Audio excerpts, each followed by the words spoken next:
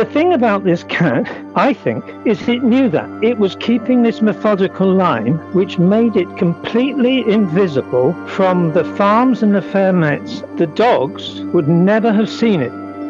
That's the first question. Did you take a photo? And so it immediately puts you on the defensive, because when you say no, people say, well, it didn't happen. You're on the back foot of what's your little story.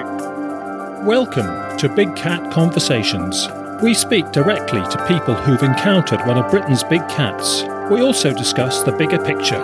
I'm Rick Minter, and thanks for joining me.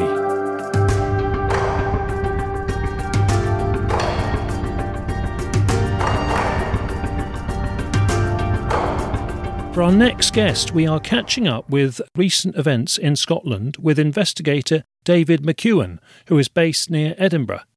David works closely with fellow investigator Paul MacDonald, who we recently heard from in episode 61. And David also helps with the coordination for the Facebook group Big Cat Sightings in Scotland. So David, welcome to the show. Hi Rick, thanks for having me. Pleasure, David. And David, I gather you are a guest who has not seen a big cat, but you investigate and follow up reports and take reports via the Facebook group. How did you become interested in the subject, and is it ever frustrating not being a witness yet? Hopefully, maybe you will see one time, but does it frustrate you not having had a sighting of your own? It does frustrate me, because obviously we get an influx of sightings quite a lot, and certainly in my local area as well. And it does frustrate me that I'm not able to see one, because Paul has had a few sightings. But I think in the investigating terms, it is quite good to have somebody there that hasn't seen one as well. In some weird way, you know, I think it helps. I've not seen one, so I might view things slightly different still. A different layer of objectivity in some way. Yes. So it does frustrate me that I've not seen one. Don't get me wrong.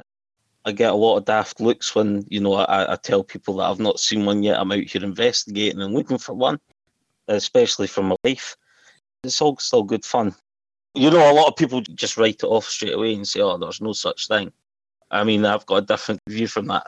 I look at the evidence, I look at what people have seen, you know, their stories, and take it from there and make the best judgment I can on that. Sure. How did you get into the topic in the first place? Growing up, you see it in the newspaper, everything like that. It's never really been more than sort of like a wee twinkle in your eye. You know, you get that wee sort of schoolboy enjoyment out of it for a couple of days. It was actually during COVID. It was actually during the first lockdown. Okay.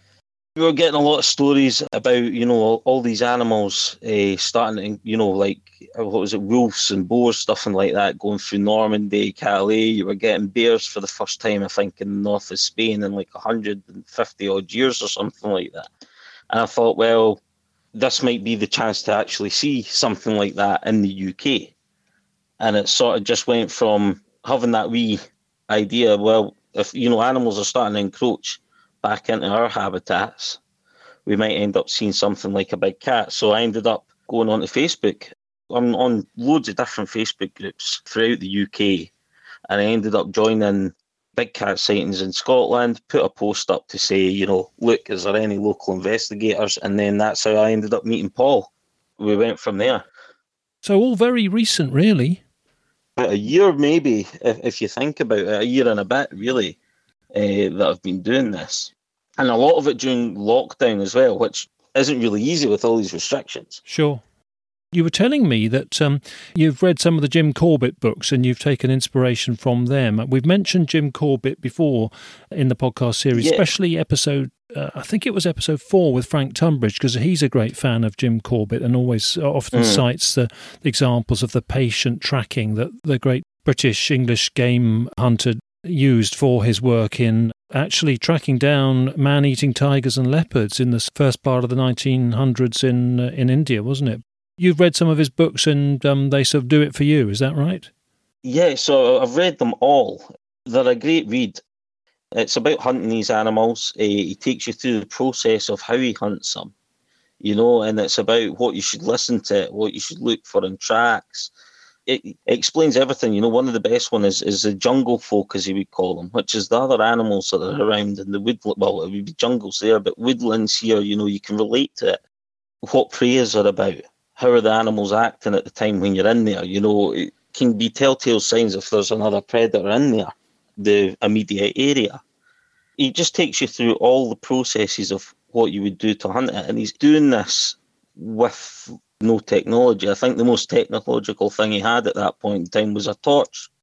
That was very new at that point in time. So you can sort of relate when you're going in with no knowledge, and the most that me and Paul use is a trail camera every now and again. The rest of the time we're in there with a pair of binoculars and walking the ground. So it's kind of helpful if you've got very little to no resources. Giving these books a read, it's not only enjoyable, it's a very good read, but you can actually use and relate some of these things into what you're doing if you're being an active investigator. Yeah. Basic tracking skills, elementary. Yeah, basic tracking skills, what prey's about, are you seeing a lot of deer? He takes you through looking at pug marks and stuff like that as well. He takes you from A to B, and it really is quite an interesting read. And he wasn't just the big hunter, he was also a photographer and a massive naturalist as well. So it's quite nice to see all points of view put into the one book. Yes. You can get compilation books, actually, which I've read. The omnibuses. That's right. And the powers of description, you feel you're there right with him in the thick of it to pick up the vibes. Never been there, and it looks lovely. Jim Corbett tells you the story of the local people and that as well. It seemed like a very lovely culture that they do live in. Definitely nice to go there and see the leopards. Thank you for that. And so on to Scotland, and we're going to get a couple of highlights from you because there's been two really significant incidents over this summer, mainly 2021 in Scotland we're going to hear from you about. And the first one is one I think you led the follow-up investigation on, and it was a near miss with a vehicle, so a near miss collision with a big cat.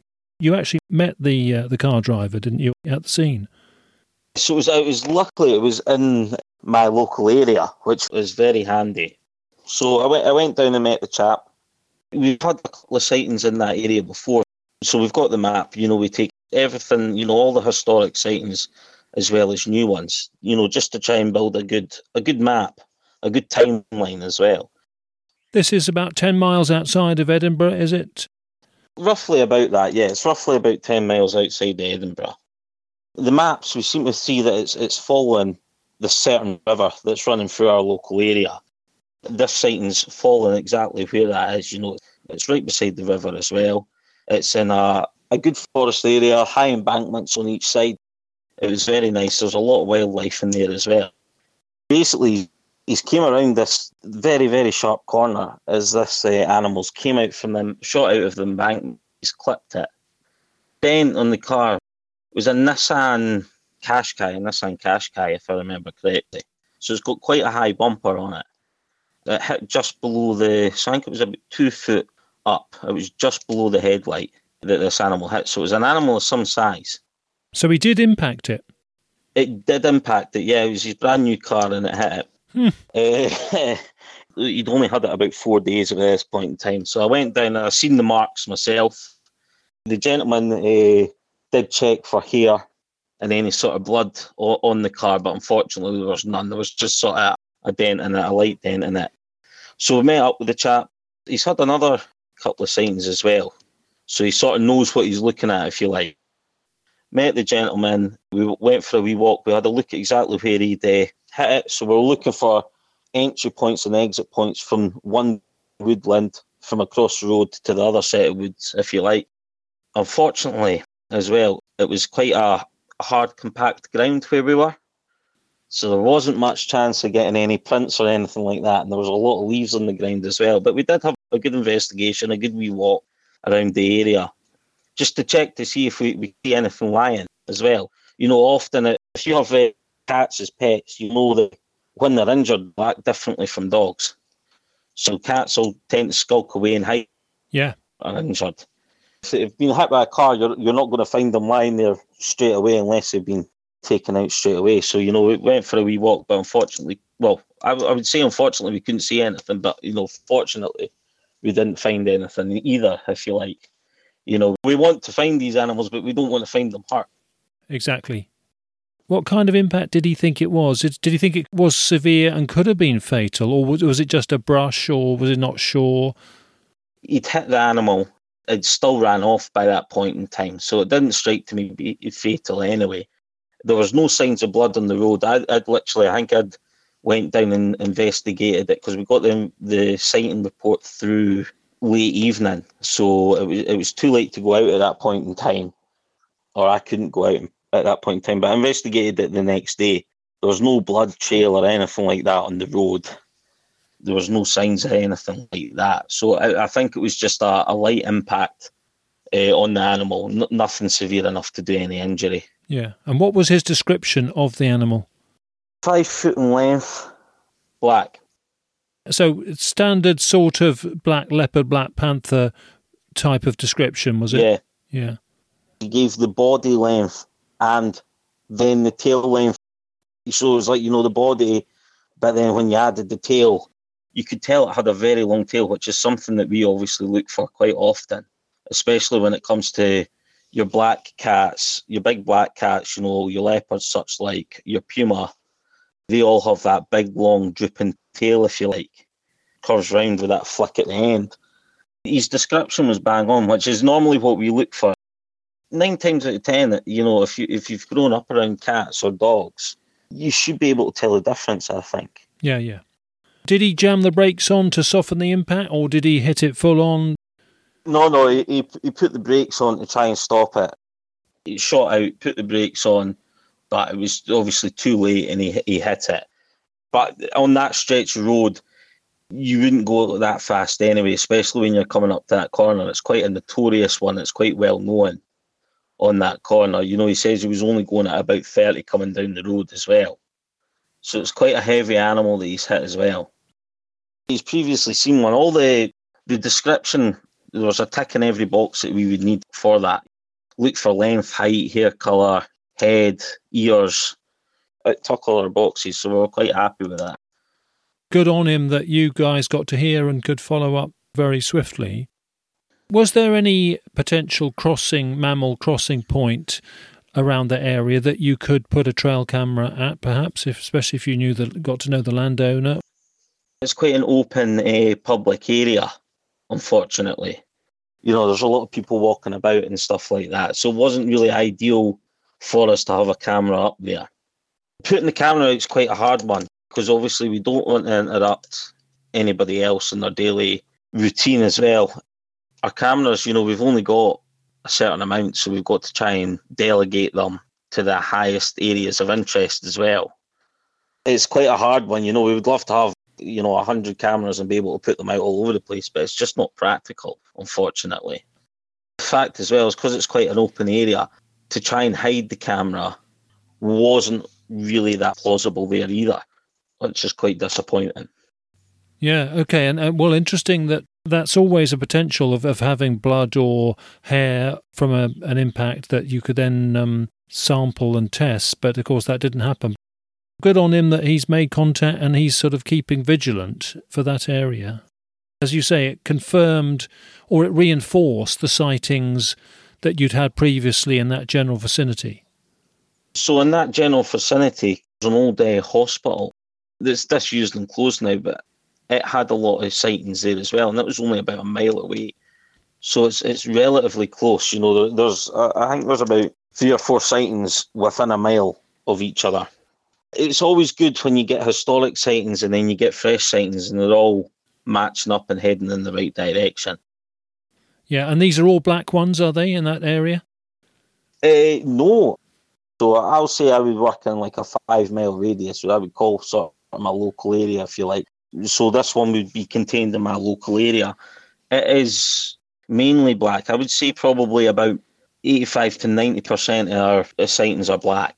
And we've got probably about 8% would then go sort of like your browns, so like your pumas and that, and then the other 2 are left up to like your lynx type sightings. No tail, pointy ears, Brown could also be a lynx and it could also be a puma, but then we sort of try and narrow it down to whether we've got what the ears are looking like, the size difference and the tail difference there. But we've got a wee bit of a mixture. But yeah, certainly, like I say, 85 to 90% of our big cat sightings are black. Yeah, well, that's fairly similar to the sort of national trend, isn't it? Where, it's sort of, I tend to say it's sort of 3/4-ish black and 1/4-ish sandy brown puma, and the odd few, say 5% lynx-like, and sometimes a few others like occasional black serval or jungle cat and that sort of thing, but it is those three. I'm sure there was somebody actually got interviewed on one of your previous podcasts for Scotland. There has been a couple of like servals or jungle cats or something like that have been put into the mixture as well. Not very often, but it's always interesting when you get one of these sightings that are out with the normality, if you like. Absolutely, yes. That was an assumed jungle cat, that one, I think. That was sort of country park in the Dundee sort of area. Can we go on to another case? I think this was just a little bit earlier in the summer in South Edinburgh. There were at least 3 days running when you guys were getting reports from different people, but in the same residential areas in South Edinburgh, of, I think it was a big black one, seen in people's gardens. I think one of the viewers, one of the witnesses, actually saw it from bedroom window on the neighbour's garden shed, looking down, sunning itself looking down. Can you tell us about that case? Yeah, so basically the first night we got a phone call or an email about a big black cat basically being seen crossing from a house in the estate into a tiny wee wood block going towards a shopping centre. It was a well-walked path. It's urban as you can get, if you like. Yeah. I did see a big black cat whilst walking my dog tonight, 100% not a domestic is how it starts. Maybe 5 to 3 foot long hanging tail nearly to the ground. So, I mean, we've got quite a big size. The tail's sort of matching there right straight away. She says there was they often get foxes and such like in that area as well. I know the area quite well. But, the lady was adamant that she'd seen a big black cat. So we went out to investigate. I think it was early hours of the morning of when she seen it. We went within a few hours of her seeing it. We went to have a look. And we couldn't get our heads around it. We just couldn't. We turned up and we're like, but where's it came from? So you've got 2 grown men standing there scratching their heads for a wee while, but eventually we started to go through the processes. We had a wee wander through this wee wood block. It was only about 8 foot wide if you were lucky. So it's not a big wood block at all, but we had a look at it and we started to put the points together as well.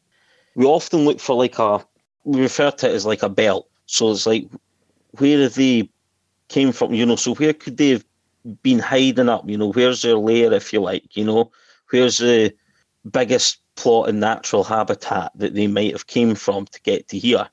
Yeah, a corridor. Yeah, there we go, a corridor. We refer to it a belt, but corridor works as well, yeah. So basically we found a couple. One of them was actually coming from the river. The river wasn't actually that far. There was a lot of housing to get through to get to where we'd seen it. A lot of our sightings at the moment are matching up with such like as the river. The river seems to be the main walkway, if you like. Everything seems to stem off of the river, which is quite a good sign. So yeah, this one, it was coming off. That's another thing, lady saying, it had big eyes as well, big eyes looking at her. She says it looked like a jaguar. Colour was black, wasn't it, David? Black, yeah. There was 2 different ways that it could have came from, so we walked a ridiculous amount that night just to try and figure out actually what way this animal might have came from. Ended up getting in contact with the shop that was there as well to see if we could get some CCTV footage as well, which we often quite do. Not everybody's up for giving it to us. But we actually got quite a good response back from them, and they says that they were actually down that night, but if there's anything else that comes up from it, they'll get in touch with us. Okay. Or feel free to get back in touch with them, which is always a great response. We always try to make contact with people, make relations with people so that we can try and at least get access to these things. Obviously, it's harder, which is understandable due to all the laws now in place. But, it's still nice to touch base with these people. But yeah, that one, so basically it was 2 nights in a row. I think, it was 2 nights in a row. So we had that. And then about, not that far away, I'm going to say about 4 or 5 streets away, we had a sighting the next night with the exact same description, except this time it was sitting on top of somebody's summer house. That witness, that person reporting that second incident, they didn't know anything about the first one? No. I'm sure it had been kept off social media. The one lucky thing that we have is Paul is now, whenever you type in big cat sightings in Scotland, Paul's name comes up straight away, I think. So you can actually get in contact directly with Paul via email now. Not everybody wants to put their sightings up on Facebook or anything like that. So a lot of people get in touch with Paul directly. So they didn't have a clue that this other sighting had happened. It wasn't actually until after, I think it was the second person to actually put it up on Facebook to say, look, we've had a sighting, has anybody else had a sighting? And then we had sort of like a Facebook chat going on there as well, which is quite good. We've went to Facebook quite a few times to try and generate sightings, you know, so we'll go to like local forum pages and stuff like that. And Paul will put up a paragraph or two explaining what we're doing and asking if anybody's had any sightings. Quite often generate quite a lot of sighting reports from that. Yeah. Which is quite good as well. So it's quite a good thing to see. But yeah, these two people had no clue that each other had a sighting, which was quite good. We have got a couple others like that as well in the local area. It's like, you know, nobody's jumping on the bandwagon, if you like. I don't know if it, you know, not mean to insult anybody or anything like that. But so yeah, we were really excited about that. I think we spent a couple of nights out and about just in hope that we might catch a glimpse, you know, trying to cover corridors of where this animal might be coming in. You know, it was trying to divide and conquer, which is quite hard when there's only two of you. Both sightings were exactly the same descriptions, you know, black, you know, 5 foot, long drooping tail, big eyes, you know, the rounded ears, which is 100% what we're looking for. And in very residential areas. So I got it wrong. It wasn't on top of a garden shed. It was on top of a summer house. Summer house, yeah, right, yeah. I've got it there now, yeah, summer house. I gather, I think Paul at the time told me that there were 2 dogs in that garden during the daytime. So the thought was it sunning itself?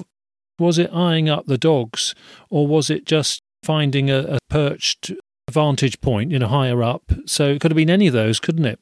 Were the informants, were the witnesses a little bit worried because they were seeing an animal like that in a residential area? I find you always get a wee bit of worry.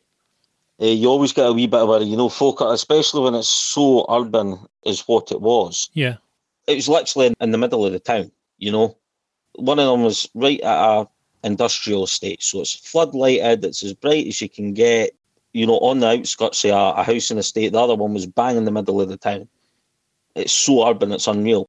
Which is weird because you think, you know, Scotland's got such a high number of deer. Yeah.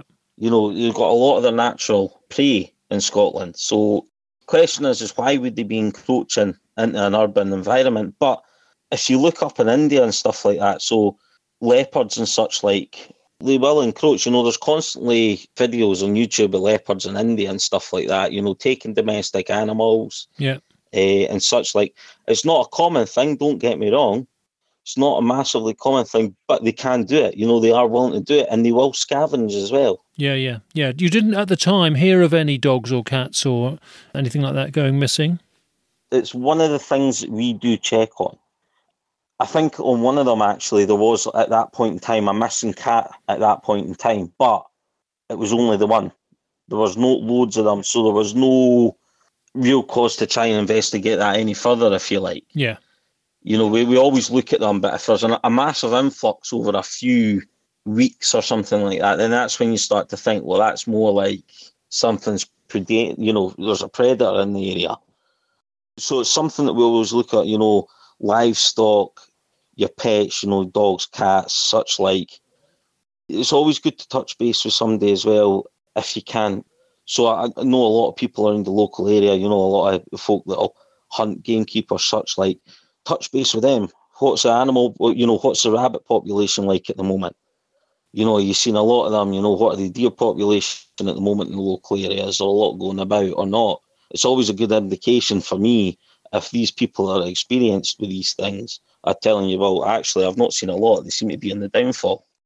oh, has there been a disease? Now we've not had any sign of disease at any that we've got, such like that, any natural ways other than a predator in the area. We always look at that as well, just to try and join the dots and make sure that we're not just jumping to conclusions, but we're actually investigating it properly.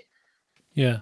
This episode of the 2 or 3 nights running of the Black Panther in the residential area, then it just sort of stopped, didn't it? You were all sort of primed for more, and I gather it just didn't happen. We're like a couple of schoolboys. We're like, oh yes, let's go. And after a while, when we don't get something, we start to get itchy feet, and it's a little bit annoying. But yeah, we're all primed to ready to go, and then it stopped. Now, there was a gentleman, and I can't remember the episode, but has a theory that they actually might come back to that area around about the same time next year, if you like. Yeah, so next summer you'll be sort of looking out in that local area for any sort of reports. We've investigated it this time. We've got all the dates. We've got all the information we need. So we'll probably try and follow that avenue and follow that theory. You know what I mean? We're no experts or anything like that, but we try to do it as properly as we can, and we try to follow every avenue to get as accurate as we can as well. Yes, I mean, there could be something in that theory about the cats know the seasonal advantages of certain locations in their territory for prey behaviour, that sort of thing. That, and also, I mean, do we have a local sort of female with her territory in this area who's having cubs? You know what I mean? And at that point in time, she's kicked them out, and this is them now roaming to try and find their own territory or whatnot. There's always that avenue to follow down as well. We did have another urban sighting, which was a wee bit further out for us to actually go and investigate, but we got a really good witness report off of the fellow, and it was the same. 2-3 nights in a row, boom, boom, boom, seeing it, a couple of different reports, then nothing. Yeah. Because we're on the theory, it's a wee bit far for us to go, but if we end up getting another sighting, because it happened to fall when this guy was working and stuff like that, and a couple of other folk had seen it around about the same time as him in the local area. So we're like, right, well, if we get another sighting tonight, we're going to have to just go and investigate. We're going to have to go up there. DSAC ready to just grab and go, and nothing. Nothing again. We've got a couple of these incidents that are happening in a similar way. We've got a corridor for them to come into, although the one in our local area that happened to 2 nights in a row, the one with on top of the summer house, we had a hard time finding exactly what way they would come in, but eventually we actually managed to get up to higher ground and get a really good view of it as well. I looked at the maps and that when we were out there as well. We figured out a couple of different ways that it could get in, even though there wasn't a lot of cover for them to have. We've got areas for next year at the same time. We've got places where we'll be hopefully going to be putting a trail camera out. We know certain corridors that we're going to be sitting in to see if we can get a glimpse of it. And you've made contact with more people, so you've got a bigger network of informants and witnesses who are going to be helping you if they hear about anything or see anything again. So it's all investing time, isn't it, in building up your grapevine? Yeah, a lot of it, certainly for me, because I'm relatively new to it, but a lot of it is, building up the grapevine, just getting boots on the ground, really, and getting to talk to people and getting to know folk, even people that haven't seen it. We knock on like a farmer's door or something like that. They're like, no, I've never heard of anything like that. But if I do, I'll get in touch with you. We've got cards made up now as well, with a contact number and email, so we leave that with them as well. That trust is so important. Yeah, that trust and networking is absolutely crucial. I mean, in Scotland, we've got the right to roam, so to speak, so we don't have to do a lot of the knocking on doors, but we still prefer to. Especially if it's like access to land and stuff like that, we still like to stop and touch base with people and just be polite about it. Yeah, you're representing the subject. It's important to represent the subject with some dignity and manners, isn't it? And people will respect you more as a result of that, I think. Even if they think you're absolutely barmy, they'll still, you know what I mean? They'll still have some sort of respect for you a little bit, which is good. I'll take that at the end of the day. I will take that. Yeah. So the residential sightings in July, I mean, that was after lockdown. There was no sense of it being quieter and less traffic than usual. There was no other factor that might have made... it was busy. It was only so this is the height of summer. I mean, we've got sunlight until, I'll normally fish until about 11, 11:15 at that time of the year. You know, that's still sufficient light for me to fish. So, I mean, this sighting was at about 9 o'clock in the evening, I think it was. I'll just double check that. But I'm sure it was relatively, I don't know if I've got an exact time for it. I don't think I do. But I'm sure, remembering off the top of my head, it was still light. You know what I mean? It wasn't getting dark at that point in time. There was absolutely no reason for it to be there. The only way I can think of is, was it going to scavenge? There's industrial bins there, the shopping centre, whatever you want to call it, an industrial estate. There's a lot of bins there, a lot of them cook food. There's a lot of processing places there. So the only reason I can think of is either one, it's just passing through and it's just happened to be disturbed and somebody's seen it, you know, or it's on its way to scavenge. It was really the only two options that we've got there, I think, anyway. From what we've seen on the investigation, you know, there's no need, if you like, for it to be there. It can roam wherever it wants, really, you know.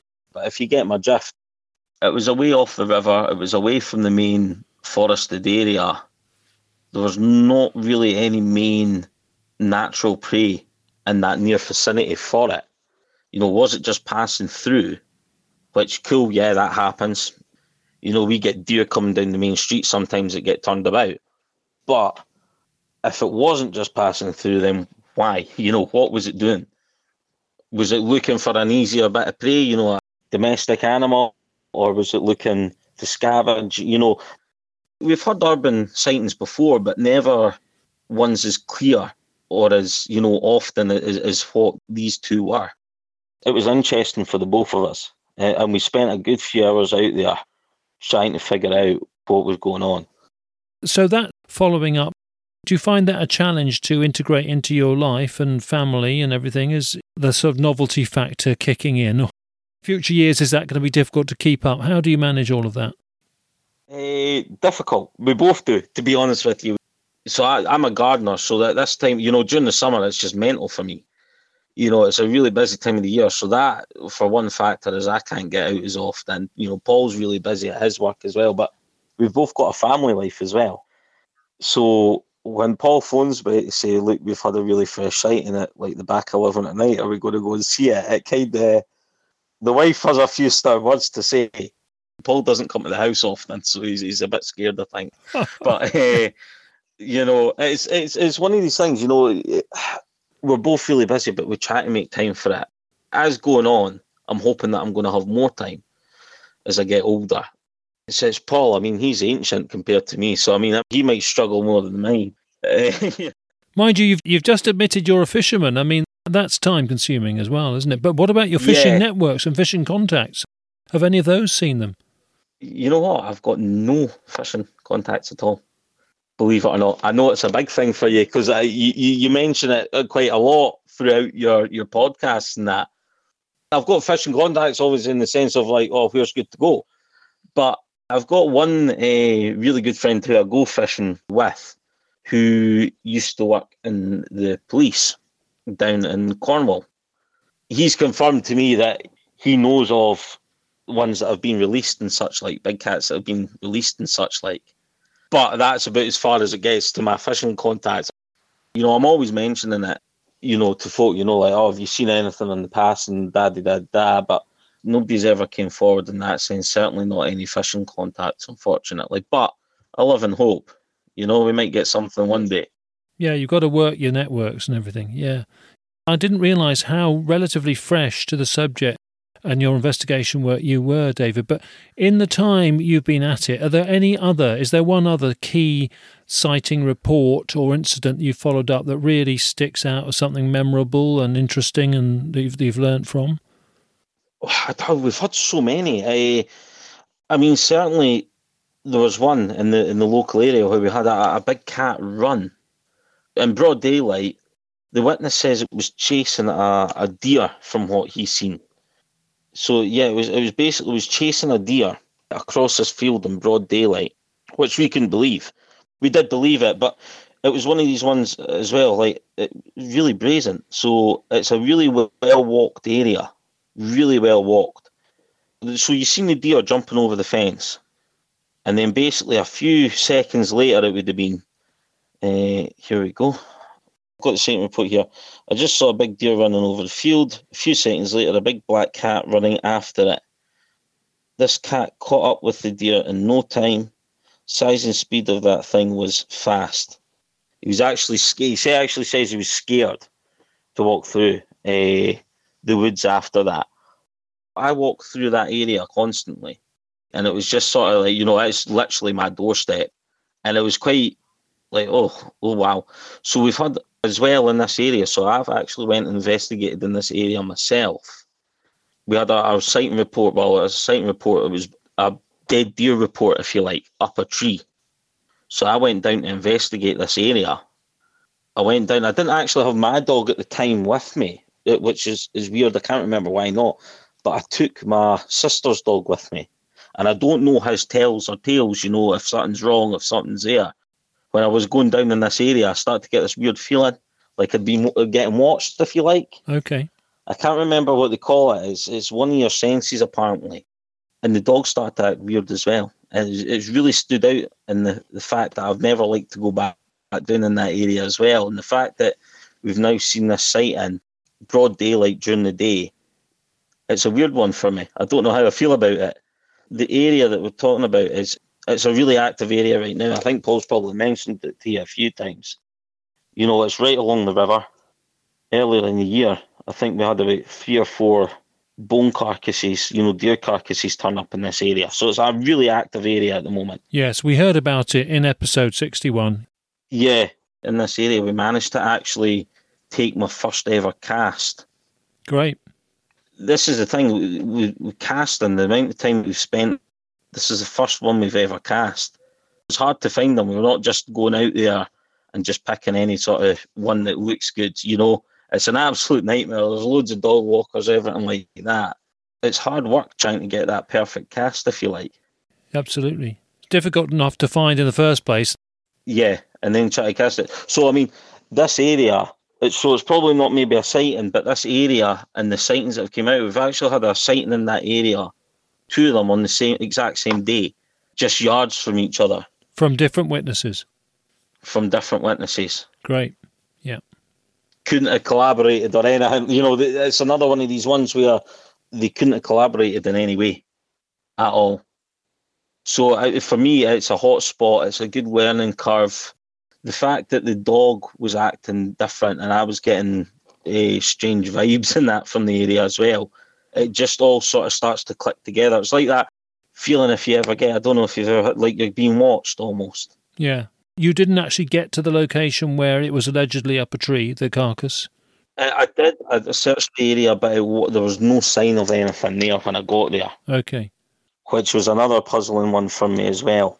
Nothing there, no sign. I walked the area back and forward. Me and Paul have actually walked that area recently as well and found the new lot of bones anyway that have got the marks in it and that as well, the pick marks and that in it as well, which I think we sent away to you. I don't know if we sent a picture to you or something like that of them as well. Yeah, there's a new student at the lab at the Royal Agricultural University this academic year who's going to be doing the monitoring of those tooth pits. So yeah. They're in the queue, hopefully. Yeah, which is good as well. So this area, it's a learning curve for me. We've gotten my first ever cast there. Strange and weird feelings when I'm going down to investigate that certain area. It's active as you can. I often take my dog with me when we go on investigations. She's small enough that she's not going to really do much damage to any sort of pug mark or anything like that. But she's quite good at telling me when there's something else about and that. Foxes, deer, such like as that. So I often take her and quite trust her with her instincts as well, for things that me and Paul can't see.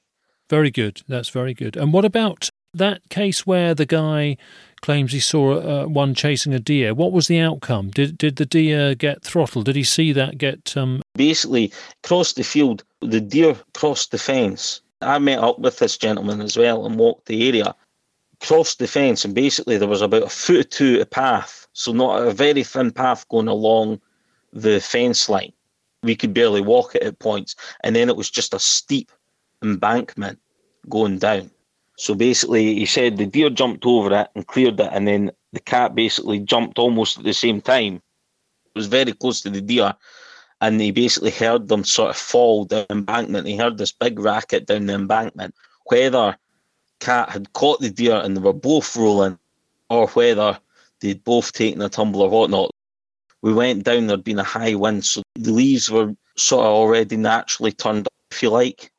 They weren't flat packed in, and there was a mad mess in between all the other ones where something had been rolling about. So it was quite hard to tell if he'd been in it, but I know that gentleman's also quite active in the area. He did say we get in touch if there's anything else that he's found or whatnot, which is always good, again, for us to build up our contact, and he walks that area all the time. But yeah, the outcome was that is we're not sure what actually happened. He says he did hear the big racket and them both going down that embankment. Myself and him went and walked it. There were some areas it was that steep, we just could not access it at all, which was unfortunate, but that's just the way it goes sometimes. But what an awesome sighting. Not many people see that kind of thing. Yeah, I mean, talk about rubbing it in there. If you're going to have a sighting, that would be it. But this gentleman's had another sighting when he was younger as well. When he was driving home one night with his friends, he seen one in a tree, I believe. Wow. Yeah, big cat up a tree one night when driving home from somewhere. He was in the back of his friend's car or something like that when they were driving home. Seems to be that once you've seen one, you see another. You've got your eye in. Yeah, so to speak. That's it. You can't help but see it, sort of thing. And also, not many people see them in trees. I mean, they obviously would be in trees sometimes, and that is rarer than it should be in some ways. We often forget to look in the trees. You'll look at the trunk. You'll look at the main trunk for obviously your scratch marks and such like. But often me and Paul find ourselves at some point in the day having to remind either one of us or each other to look up also. We're down on the ground mainly trying to look for, your pug marks and such like. We also forget that, it could be up a tree. That's where a dog with you is potentially useful. Yeah, she's good. She's a wee Jack Russell. She's brilliant, really alert. But at the end of the day, if you think about it, if these animals are hunting their natural prey, sometimes their natural prey don't see them before it's too late. So, I mean, it's not a massive edge, but it's better than nothing at all. If something's on the wind, if it's up in a tree, that is something that she's going to probably see before either of us do. Or it'd be able to indicate to us anyway as well. Yeah. It's also as well, if you let them have the run, if they're in and out of the thick undergrowth, there's a good chance that they might actually chase something out as well. Responsible dog walker as well, you've got to be careful of where you're letting your dog off the lead at and stuff like that. Yeah. I'd do that in great confidence with her. But, you still have to be careful whose land you're on, what livestock's about as well. So I wouldn't advise to just let them go wild, but it is always sometimes quite a good thing to have as a good dog with you as well. Yeah. David, we're running out of time, unfortunately. It's all been super stuff and so nice to hear these extra pointers from Scotland, and so good that you're in such a productive area, and let's hope you do get to see one. Let's hope so, yes. Even sending toothpick samples to a university, that's got to be a good part of the work. That is getting potential evidence to somebody who can, analyse it and research it and put it in a bigger picture. And the networking you're doing with local people and local informants and building up the trust, it's vital, crucial work which will hopefully pay dividends in future years. Yeah. Is there any final point that you want to make before we sign off? Get in touch with us. If you're wanting to investigate, if you've got a sighting, get in touch with us. Paul's email's up there already. Get in touch with myself on the Facebook page. More boots on the ground's always a good thing for us. And you do really want to build up a network of active investigators throughout Scotland, all working together, pulling together, which is how it should be, and that's terrific news. Yeah, definitely. Splendid to talk to you, David. Very good luck. Great, thanks for having me. We'll keep in touch, and with yourself and Paul. We have got Scottish Wildcat briefing from Dr. Andrew Kitchener coming up. That will be a real highlight. He's your main man for scientific research on cats in the wild with an international reputation. So Scotland coming again. But meantime, brilliant. Thanks ever so much, David, for coming on the show. Thank you too, Rick. Thank you.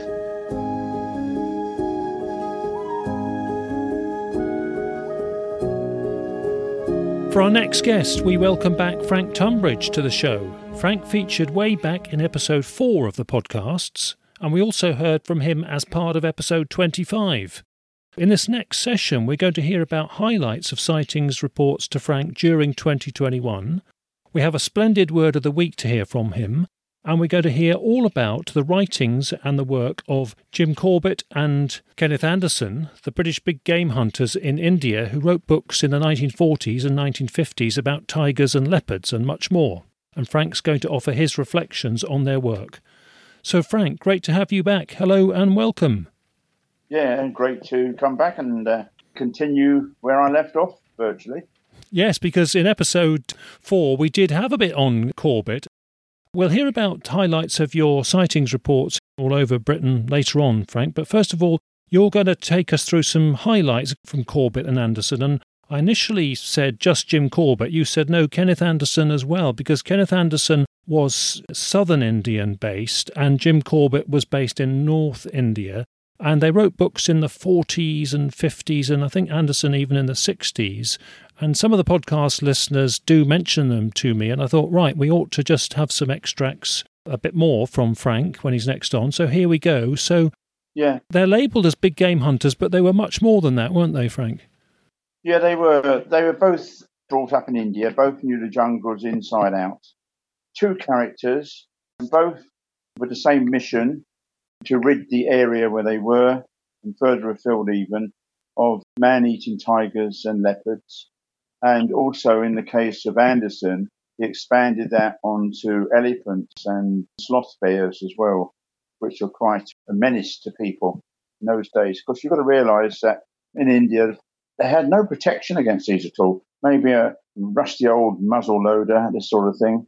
And tigers, especially, would rule a roost in villages. There's one particular story from Anderson where tiger was, this man-eating tiger, entirely on people. Some of them actually chop and change. They go over to cattle and then wildlife and then back to people.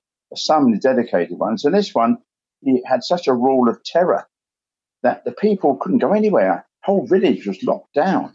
And this tiger would actually just stand in the road waiting for the next victim to come out. And so people like Anderson and Corbett rid the area of these animals. But of course, creatures like this, they're so intelligent. They're so cunning, and they employ everything against the hunters after them. And it takes years. In fact, I mean, Corbett was born in 1875, and he killed one of the most famous man-eating leopards, the man-eating leopard of Rudraprayag, in 1926, which means he was 51 years old when he did this. You can see how long the man was hunting. He was a colonel in the British Indian Army at the time. He was employed by the local government to rid this area of these killers. Man-eating leopards, tigers, they take up their man-eating. The main reason is that they're injured due to a fight with a porcupine, and the quills get embedded in their arm and their paws, and they can't walk properly, so they can't run down their natural prey. The other thing is they're shot at, of course, and injured, and same sort of things. So in other words, they're injured. The other one is that during a cholera epidemic, when people were dying so fast, they couldn't take them down to the Ganges, put the ashes in there. So they would throw them out over the cliff by the side of the village with a hot coal in their mouth. And of course, all carnivores are opportunistic. And they were coming along. And of course, they come across these dead bodies. And they thought, okay, it's a free meal. And they started eating them. They got a taste of human flesh. And after the epidemic cleared, the leopards still carried on. The leopard that killed most people was the Panar leopard, Panar, P-A-N-A-R. And that killed in excess of 400 people. Amazing when you think about it, how many people that these animals can kill. And of course, the people had to go about their everyday work. So something like this terrified everyone. And they're all indoors before sunset, locked up and never to come out till the light came up next morning. Corbett operated in the Himalayan foothills up in northern India. He was born in 1875, whereas Anderson was born in 1910. Their methods of hunting were the same, virtually. But a lot of it were the native people's forks themselves, because they would rid the whole area of wild pig, deer, sambar deer, spotted deer, and such like. There'd be nothing left. And so obviously, the animals had to eat. After the area is wiped out, all the wildlife, poaching, etc., they would then take up killing livestock. And of course, obviously that would rouse the anger of the inhabitants who would try to chase them off. Then they may kill a person, found it so easy, and they'd take it up from there. I've read all their books, and I find them both exhilarating, exciting, almost you're there with them. Corbett, I would say, is very meticulous. Corbett would write his experiences in, say, maybe 100 words of one particular chapter, whereas Anderson would elaborate on this, and it would mostly be like 300 words. And the reason for this is that Anderson would, say it's a man-eater or one particular area, he would start it off by informing the reader of how lovely the area was. He'd go into great detail about the wildlife, about all the flora and fauna there. And it's good. He led you a tour for the jungle, more or less, before he got into the subject, which is good. It's great. It set the scene. Corbett would do it but in a much more abrupt method. But both of them had a great relationship with the people in India they worked with, you see. And for instance, Corbett, he loved India. He loved the people. Like he says here, in my India, the India I know, there are 400 million people. Of these people, who are admittedly poor and are often described as India's starving millions, among whom I've lived and whom I love, that I shall endeavour to tell in the pages of this book, which I humbly dedicate to my friends, the poor of India. He had such a great relationship with everyone, and they respected him. And the same with Anderson as well. I think there was a time when India became independent. I think it was 1947. Yeah, I think so, yeah. And his son Donald said to him, and they're all celebrating, all the Indians running in the streets, firing their guns and shouting and screaming because of the independence. And he said, Dad, he said, I don't think you better go out, he said, because Europeans wouldn't be very welcome now. Don't be silly, he said. I've lived with these people for years and they love me. He said, I'm just giving you a warning. Anyway, Anderson went out to the streets with them. He said, his son said he came back an hour or two later, covered in garlands of flowers, because they loved the man. They loved him, you see. Obviously, if you're dealing with wild animals, and the people, the local people, the indigenous people, they know the area like the back of their hand, you see. So you need these people. But he said, the problem was, he said they were so in awe of tigers and leopards. You had problems getting information out of them. They were terrified. They were so superstitious about it all. They're frightened to mention the name tiger or leopard, tiger especially, because they think if there's a man-eater out there, if they mention it, they will be the next victim. Tiger will hear about it and say, right, you're next in line, this sort of thing. So they had a hell of a job to get the information because of the fear.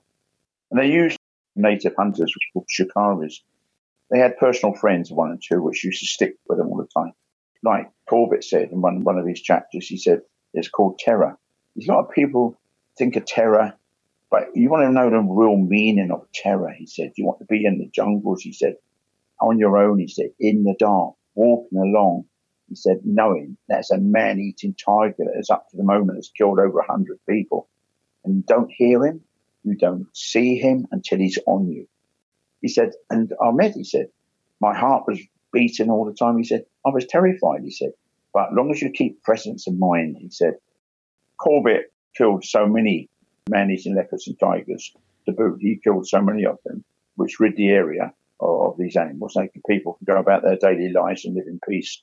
Because most of the tigers, like you said, most of the tigers and leopards, if you meet them, they just wander off. They're not man-eaters. We're not their natural prey. They want to get away from us. It's only a dedicated man-eater that you've got to watch out for. They used to do a thing called gooming, Anderson. Here's our word of the week coming up. Yes, gooming. G-H-O-O-M-I-N-G. And a fantastic word because actually conjures up, even the word itself conjures up the meaning of what it is. And that is that he would go out on a moonlit night, no weapons at all. That's just how sure himself, unless there was a man-eater in the area. And he would walk through the jungles and he would just take in the flora, the fauna, all the noises of the night animals and everything else. And he used to just stop dead still and freeze, which you have to do nowadays, which I do when I go out and you're looking at wildlife, just normal wildlife. You just freeze, and when he says freeze, don't move at all, but just keep dead still, he said, and then you'll see the wildlife. Yeah, stand with your back to a tree or something and be part of the tree trunk or something. That's right. So you diffuse your silhouette, you see, like you say, or against cover, something like this, you see. One of the very bland definitions I read on the web of gooming said a walk in the woods without an agenda. Well, it's much more than that, really, isn't it? Well, yes, that's I'll be describing it, really. It's just a basic. It's a walk in a woods or jungle area, and generally at night, when Anderson used to go out, to take in the sights and sounds of the natural world around you. Yeah. And sort of immerse yourself in it. Yeah. Which we should do. I mean, all of us should have some go out into the wilderness here and there, anywhere near us. Don't have to be very far away, and you can go into an area, and it's amazing how I love it. And you go out there, only maybe sometimes 100 yards from a main A road, and you're into a little wood. And if you just stand still, keep quiet, look around, amazing what you can see and what you can hear, and tracks and signs. So, the gooming, it's a very good word. Describes very well what I just said, the actions. I remember about also Anderson was, as I said, born in 1910. He was in more of the age of the motor car. He had a fleet of vehicles, quite a fleet of, I think it's Model T Fords, 13, I think it was. He had quite a lot of money. He had quite a lot of land over there. Corbett had a bit of land, but Anderson worked for the local forestry department. He was like a supervisor of the gangs around there. He lived in Bangalore. And so he operated, as we said earlier, in southern India, around like Mysore and places like this, which also contained man-eating tigers and leopards right across India at that time. And he had this car, I think it's a Studebaker or something, some American, and he used to drive this from place to place. And once or twice, he said a leopard land on the bonnet and take off. It's just gone along, wow, And it was open top, of course, this car. And he would drive for miles on some of these tracks on it. And so he could cover a much greater area than Corbett. Corbett would walk everywhere. Anderson would walk, but he would drive from one area to another. But Corbett would think nothing of walking 30 miles from one village to another, regardless whether it was a man-eater in the area, just had his rifle with him. And he's being ex-military. He knew how to use it. It's a crack shot. And he always used a caliber of .303, 4 caliber, around that size, which you need a big, heavy bullet to stop a charging elephant or a charging tiger. He was very meticulous in what he did. I get the impression Anderson, he has more sort of laid back than Corbett, so to speak. Yes, you were telling me that Anderson was more of a tabloid writer in style and Corbett was more of a slightly more scholarly broadsheets of style. So they were complementary in a way in their writings. That's right. I mean, if you like to compare it to papers, I would say Corbett would be a broadsheet writer, something like the Telegraph or the Times, whereas Anderson would be more like the sort of tabloids like Daily Mail or the Express. They're both good in their own way. They're both very good. Was it Anderson made the distinction of a leopard and a tiger attack? And you could survive a leopard attack, but you wouldn't survive a tiger attack. Is that right? Yeah. I think they both said that at one particular point. And it's quite true. Leopards, some of them only like 50 pounds or so in weight. You stand more of a chance fighting one of those off, which has happened quite a few times. If you look in history, you'll see people, they look like they're, when you look at one particular guy, he looks like a mummy. He's covered in bandages all over. But he did kill the leopard. He crushed its ribs with his knees and put his hand out. Now, quite an interesting story. That's another story. Mm. And sometimes you fight back Normally what kills the people, even if the actual wounds don't kill the people, like a bite in the throat, etc., or puncture in their lungs, it's the gangrene afterwards from the decaying meat in the claws of the carnivores. Yes, the infections. And so, of course, if you're in a place in the middle of a jungle somewhere, no doctors for miles and miles, you can't do much about. But what they both used to carry little red crystals, which you put with water, and it becomes a very strong disinfectant. And they pour it into the wounds. And Marvelous gone out of my head now. I got some. I use it all the time. Use it for fire lighting as well. You mix it with sugar and grind it down. Or put antifreeze with it and squeeze it together in a handkerchief. It's a chemical fire lighter. Oh, yes, and he was saying, but a tiger attack, it'll wipe you out. He described it as if you're being covered by a blanket in a twinkling of an eye. But in many cases, tigers didn't kill straight away. They'd pick the victim up, but in the small of the back. They're so powerful. Carry them off. And there's many cases, it must have been terrible, of the villagers seeing a tiger, say, pick up one of the women who was cutting the grass on the edge of the village, and you take her off screaming, and she's screaming and shouting. The tiger's just carrying off, still alive. And you hear these screams going into the distance. Corbett said, he'd put her down, he got fed up with screaming, and just bite her for the head, kill her, and carry on with her. It's fantastic stories about both of them. Yes, and they were very strong on emphasising the patience for waiting. That's right, isn't it? Oh, yeah. They would sit up all night there. Many times, they both say that we were lucky not to fall asleep, because in many cases, one case particular, Anderson was saying that he nearly nodded off. He pulled himself together, and luckily he did, because the leopard he was after had climbed a tree without him knowing, so stealthily, he said it was like 15 foot away or 10 foot away, watching him. He said, luckily, he said, if I'd have dozed off, I most probably wouldn't have written these words now, this sort of thing. Yeah. If you had to recommend one book from Corbett and one book from Anderson, which would they be? Corbett has written a book called The Temple Tiger, which is quite good, very good indeed. You can get the omnibus of Anderson, which covers the whole lot. Yeah, same with Corbett. I mean, I've read Corbett's omnibus, or whatever it is, yeah, the compilations, and that's very useful. A Man-Eating Leopard and Blood Triads, good, but of course it's about the same animal all the way through, you know. Whereas others, you've got chapters and Man-Eating Leopard, a Man-Eating Tiger, so it gives you variation in it, and also gives you how you would cope with the tigers against the leopard, because they're both different. And they both mention the cat family have got very poor sense of smell. They rely mostly on their eyesight. Their secondary sense is their hearing. But their sense of smell is rubbish compared to dogs, wolves, and coyotes and bears. Their sense of smell is terrible. But they both say that they didn't really worry about approaching carnivore, so they used to call it carnivora, leopards and tigers, which way the wind was blowing, because they knew their sense of smell was actual rubbish. You know? What book from Anderson would you highlight?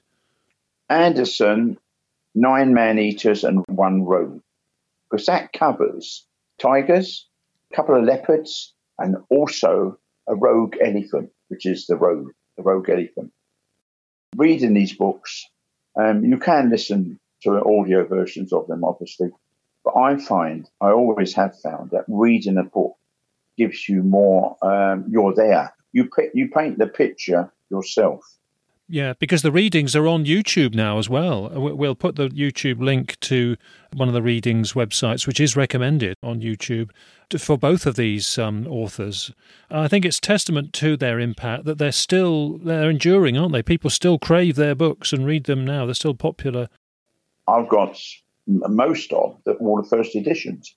I managed to pick up all the hardcover first editions. Yeah, lucky so-and-so. Corbett wrote one on a Black Panther, didn't he? Is that worth reading for Black Leopard? No, it's Anderson wrote the Black Panther of Sivan Pali.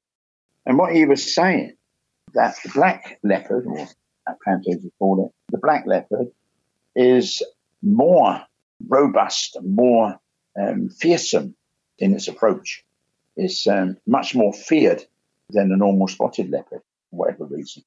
And the strange part about it, which I found, I don't know if this is a fact really, but, oh no, this is another book I've got, which is very good actually, called The Leopard in India. Oh yes, the more contemporary one, the more contemporary scholarly book. Yes, but it gives you all the facts and figures, and it also gives you quite a lot of witness accounts as well. And it said in there, in the coloration of leopards, it said the black leopard, it said, most instances under the pelage, the coat, as they call it, of the leopard, the black leopard, in sunlight and strong light, you can see the rosettes, the 5-fingered rosettes, as they call it. Because if you put 5 fingers together and your thumb, and you dip it into some ink and put it on and we used to do it years ago when I was a kid, you can make a leopard's coat. It's quite good, actually. Because the rosettes are different.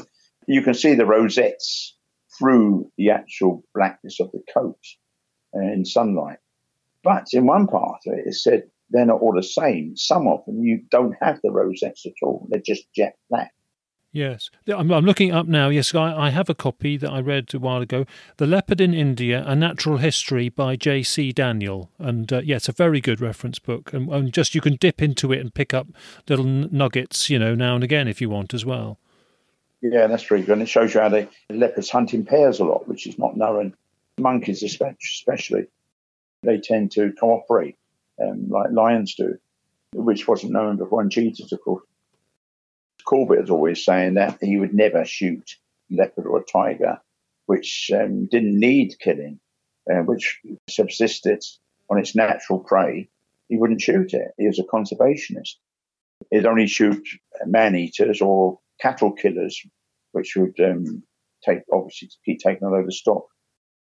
It's rather strange, really, because when you look up both these guys, which you can do in great detail now on the internet, I don't know what it is. People tend to criticise nowadays things which we used to take for fact years ago. A lot of people say that, oh no, he'd just shoot them anyway. I don't know. I don't think so. Obviously, to sell books, people tend to sort of colour them up a bit more and to make them more attractive to the buyer. Who knows? But I think most of it is 100% or 90% come over as they tell it at the time, you see. Fascinating books, fascinating, both of them. Splendid. Thank you very much, Frank, for that. Let's move on to 2021 Gloucestershire and around, and in fact, I think we're also going to have a case from Norfolk. But so you often in Gloucestershire Live, commenting on reports and photos, sometimes maybe even fake photos. We don't, maybe, some of them are a bit suspicious, but they all anyway generate further reports because you get quoted and people see your name there and you get more reports and it gathers momentum. And it's very useful because you got over 50 last year from that session of articles in Gloucestershire Live, and they cascade to national papers. So I think we're going to hear about an overview of the general attitude of the people who reported sightings to you, and then you're going to select one or two to just sort of summarise without giving away the details of the locations. Normally I get roughly, hard to say, time of the year, whatever, 2 to 3 reports every month of the year, more so towards the autumn and winter. But it's hard to say because during the lockdown from March 21 onwards, I was getting quite a lot of reports coming in. What it is, I was saying that animals like peace and quiet, and man likes noise and riot, which is quite true. I had quite a few reports closer, nearer towns as well. They were sort of reclaiming their old territories.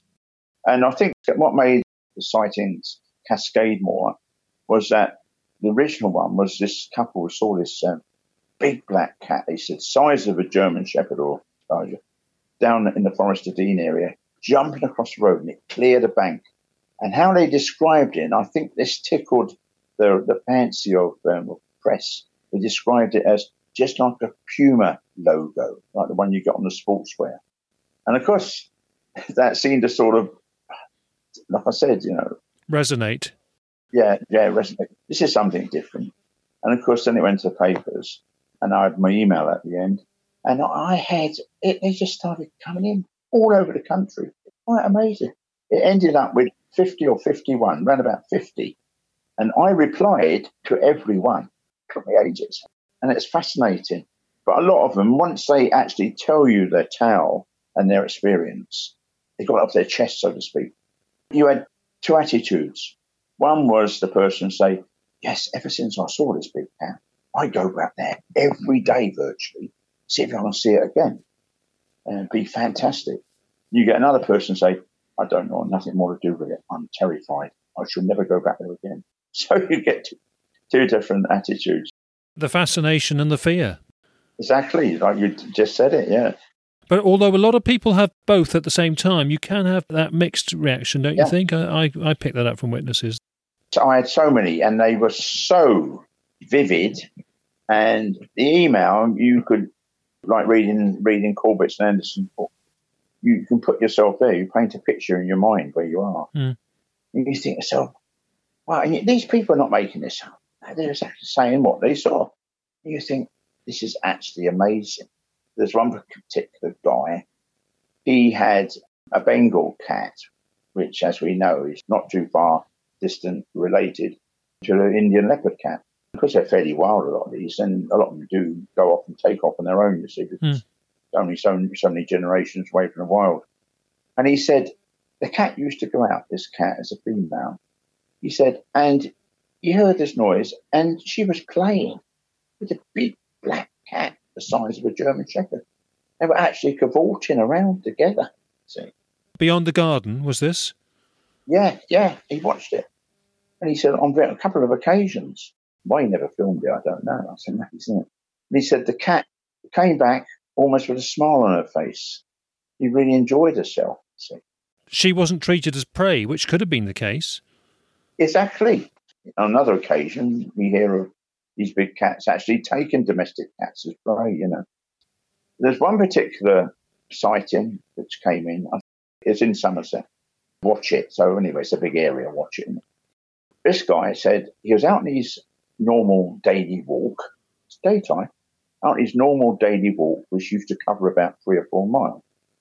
And he'd go over this railway crossing, over the level crossing, and get onto the back, walk down this field on a footpath. He's high up, then he'd go down to a sort of slight valley area, then he'd come up the other side, do a loop, and come back the other way, you see. And there's some woods nearby. And in between him and this footpath was about a 4-foot high hedge. And he was walking along, and he noticed something coming the other way towards him. And he thought, what's that? He said, he described it as looking like a young lioness. He got closer and closer. He didn't know what it was. He thought maybe it's a big dog, first of all. Then he got closer and he thought, wow, you know, this is like a young lioness or a puma, as he described it. Fawn in colour. He said, walked with a swagger, a long rope-like tail. He said, it wasn't hurrying itself. He said, and I'm thinking to myself, I'm walking towards it and it's coming towards it. We're going to pass each other. And he said, I daren't look. I didn't want to turn my head. I daren't turn around and run back. I was told not to run. He said, because, you know, you resemble prey, and so it'll chase you. And so he said, he kept walking. He said, and halfway along the hedge, he said, it just ambled along. It must have seen me. And he said, I glanced across at it and carried on walking. And we just passed each other like two people walking in the street. I was on my own, miles from anywhere. And this big cat, which obviously my heart was pumping, he said, and I just kept calm and walked the other way. And we passed each other. So when I got roughly about 100 yards past it, he said, there's a hill in front of me, which I normally go up at a sedate pace, he said. I run up that hill, he said. I'd never run up that hill so fast in all my life, he said. Got to look back, he said, and big cat was still there, and just casually walking along the line of the hedge the other way, you know. Yeah, it's fascinating how he described this, you know. Yes, he didn't have a dog with him, Frank, on that occasion. No, he's on his own. Well, I mean, I've twice, once from one of your reports and very recently in Wigan, on the edge of Wigan last year, heard of a similar report where people have had dogs with them as well, and the same things happened, and it's almost like the witness has thought, the cat has thought, hang on, there could be a confrontation here. I might win it, but I might get injured and it's going to be very awkward. So I'll just sort of carry on, keep my head down and avoid, causing a fuss. And so both parties have, adopted those rules and just walk past each other as if they don't exist. So it looks like the cat is sort of tactically thinking, can't be bothered, mustn't have a confrontation or get injured, just keep going. Do you think that's what's happening? Could be. Who knows? I mean, behaviour very difficult to explain. In most cases, you see them a brief glimpse on a forest ride or somewhere, and then they're gone. Yes, and this is why people say, "Oh, all these cameras out there, you never take a photograph." Well, I can assure you, like this guy said, and all the witnesses I've spoke to in this situation, you see a big cat 10 yards ahead of you, just sat there walking. The last thing you want to do is take your eyes off of it and put your hand down or take a photograph. To you, it's a large, out-of-place animal in this country. Normally, you see in a safari park, and it's dangerous and it could attack you. So this is why that doesn't happen, you see. Funnily enough, we all talk about the 1976 Dangerous Animals Act as being a sort of pivotal sort of date when people after that time will release animals because of the regulations and licensing fees and all that. Yes, but we also spoke about in the past about animals before that time. And I received an email the other day from this guy because he picked up something in one of the papers. And he said, I'd just like to tell you of my site. He said, it's 1963. It's going quite a way back. 1963. And him and his partner, wife, were on horseback at the time. And a very similar sort of thing I just said about the guy walking, but they were on horseback and they had a couple of dogs with them. And they were going along. And a field away, or 1.5 fields away, he said, we saw a mountain lion walking along the other way, he said. I just thought I'd let you know, he said. It's quite clear, it's daylight, he said. I looked it up, he said, and this is back in 1963. So it shows you how long these creatures have been around for quite a while. And of course, what we don't realise is that all carnivores are so stealthy, so elusive. You've just got to be in the right place at the right time to see one. As I've always said in my articles, when you do, it's a sight that will live with you for the rest of your life. You'll never forget this. Ones up trees are to be expected, but they're not very common, actually, are they? But you did have one from Norfolk up a tree, is that right? One of these reports last year? Yeah, I did. Yeah, like you say, they're not. People don't generally come across them at trees. They come across them, like we just said earlier on, went out for a walk on horseback or out with the dog, this sort of thing. Yeah, this lady rang me up and she said, I have to tell you this, she said. And I said, what happened? She said, well, I had this young husky puppy. And she said, it's only a pup, about 9 weeks old or so, 10 weeks old. And I was taken out with me, she said, on a lead, she said. I was walking along and I went to this wooded area, she said. I've been there quite a few times before, she said. It was dusk, she said, and just getting dark. And she said, I ventured in there, walking along with the pup. And she said, all of a sudden, she said, there's a tree ahead with a low branch on, which I've walked under quite a few times before. Suddenly, she said, there's something hanging down from the tree. First of all, she said, I thought it might be a branch that broke off and was just hanging down. Then I got closer, she said. I could see it was black, she said, very snake-like. And she said, and it was twitching and moving.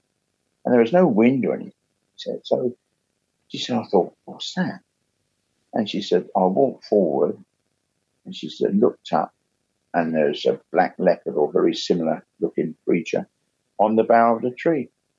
Just sat there. She said, I was absolutely petrified, she said, when I saw what I saw. Didn't take any notice of me at all. She must have known I was there. I grabbed the puppy, she said, under my arm, she said, and I ran all the way back to my house, she said, and I was actually exhausted, out of breath. I thought I was going to clap. So sites like this, you see. Funny enough, I did a talk recently with one of the guys called Alan, and we gave a talk together up in Painswick Women's Institute, Yeah, in the Cotswolds. Yeah, in the Cotswolds, just south of Stroud. Just north of Stroud, sorry. North of Stroud. That's right. We had quite a good turnout, actually, even though it was tipping it down with rain. We had like 70 people turn up, even though, there's COVID restrictions on as well. Out of maybe 70 people, we always get, say, 8, 9 who've had a sighting and who reported to us in great detail. One of the organisers said to me, she said, "Oh, there's a lady coming tonight," she said. "You'd like to speak to her?" I said, "Why is that?" She said, "She's seen one up a tree 3 times, not far from here, up the road, sat in a tree trunk on a branch." And unfortunately, she never turned up that night, mostly because of the rain, whatever. I know, it's typical, isn't it? I mean, that's the time to put a trail camera if you know a tree that they're going to ascend. That's right, yeah. I've had people ring me up and say, there's a guy from Hereford some years ago, he said to me, "Do you remember I told you about that big cat I saw a year ago in my orchard?" I said, "Yes." He said, "It went down to a tree," he said, "just like a big tomcat." He said, it sort of backed up against it, put its tail in the air and peed against the tree and marked it. He said, "Off it went." I said, "Yeah." He said, "Well, it's come back again." He said, "I saw it again." He said, "Do more or less exactly the same thing a week to the day when it did it before." Yeah. Having said that, Frank might have done that when he didn't see it, so that's the problem with that kind of observation. Of course, yeah. And it's just taking your time and finding this. Like I said, a lot of the times you just go out there and stand still and listen and look ahead, look through the undergrowth, look ahead of you, that you can then see the sign, see the field sign, and then you come across the tracks. One will lead to the other, Those are the things that Corbett and Anderson really emphasised, wasn't it? Having the patience and the time and the stealth to melt away. And that's why I've read them, and you learn from them. It's amazing. And people like that who are professionals at it, you see. There's lots of other big game hunters, as they call them, in India as well. Some made a name for themselves. But of course, like Corbett said, many of these stuff you never hear of because they've been outwitted by the animal they're hunting. It's killed them and they've eaten them. Yeah, that was the occupational hazard, yeah. Any final thing you want to say before we close out, Frank? It's all been really excellent and just what we wanted, so thank you very much. And any final reflection, anything you wanted to add to what you've said before we close? I think with the advent of social media, internet, social media, etc., Facebook and such like, in some respects it's good, but in other respects I think it's poor for the subject because, especially with the press hanging around trying to get a sort of top-notch video of one, they would jump onto anything. And I think it's an exciting prospect that we've got a large carnival in the country now, taking the place of the lynx. Well, we know there's lynx already out there as well. Coexisting with the lynx, really, doing a parallel job with the lynx. That's right, yeah. Very good to hear from you, Frank. Thank you ever so much for the update and the catch-up, and great that you're still getting the reports and are able to advise people and help people with any follow-ups if they want them. And lovely to hear the reflections you have on Corbett and Anderson and how relevant it is really to our understanding of the stealth and behaviour and cunning of these animals today. So thanks ever so much. All you young people out there are interested in the subject. Get out there. There is no substitute for personal observation. Just get out there into the woods, get out there into the hills, and you'll be amazed what you come across. You see, it's all there for you. Even if you don't come across a big cat or any evidence, you come across the natural world itself. It's all around you. Yeah, do some gooming. That's right. Yeah. A walk in the woods and see what happens. Yeah. Okay. Thanks very much for having me back on. I love talking to you and everyone. You can always email me on my email, franktunbridge@hotmail.co.uk. Brilliant. I'm sure we'll be in touch with you again on the podcast series, but for now, thanks ever so much for coming on Big Cat Conversations.